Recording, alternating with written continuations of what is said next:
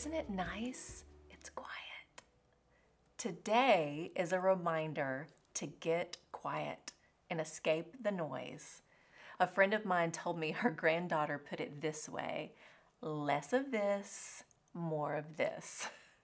I think we could all benefit from that advice.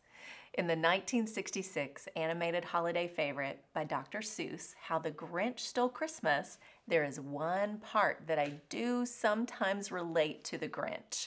He's thinking about Christmas morning and all the noise.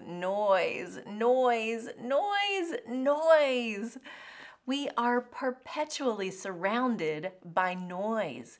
And honestly, it's tough for us to be silent.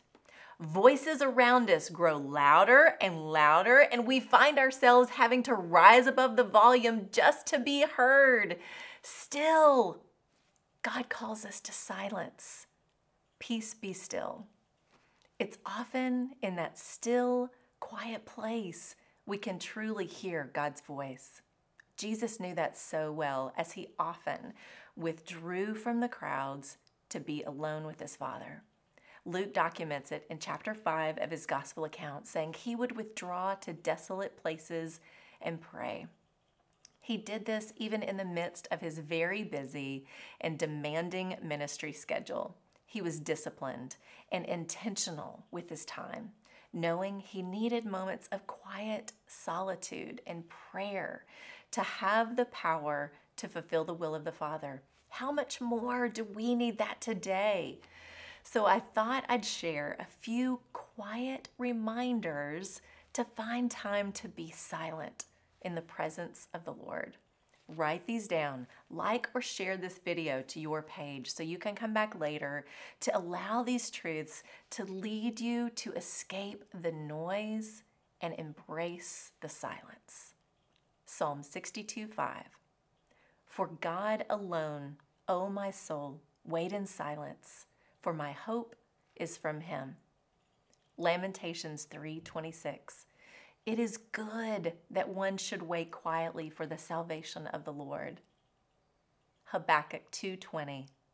But the Lord is in his holy temple.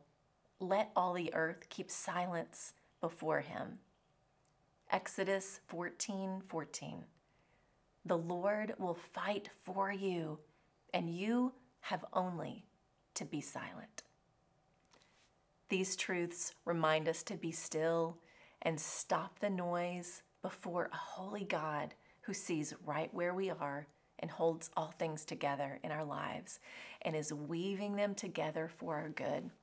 Resting in silence helps me to still my mind from trying to figure it all out. In that place, I am reminded of the goodness of God in my life and the hope I have before me. One of my favorite Christmas songs is Silent Night. Now, in reality, I don't know how silent that night actually was.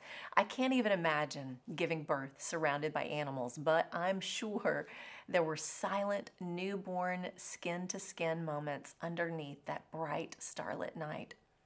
What I'm so thankful for is that because of that night and what Jesus did for you and me on a cross, fulfilling the will of the Father, I can be still, I can be quiet, and I can sleep in heavenly peace. That's the truth. Escape the noise and discover the way to true peace and quiet. He's the reason for the season. I'm Lori Klein.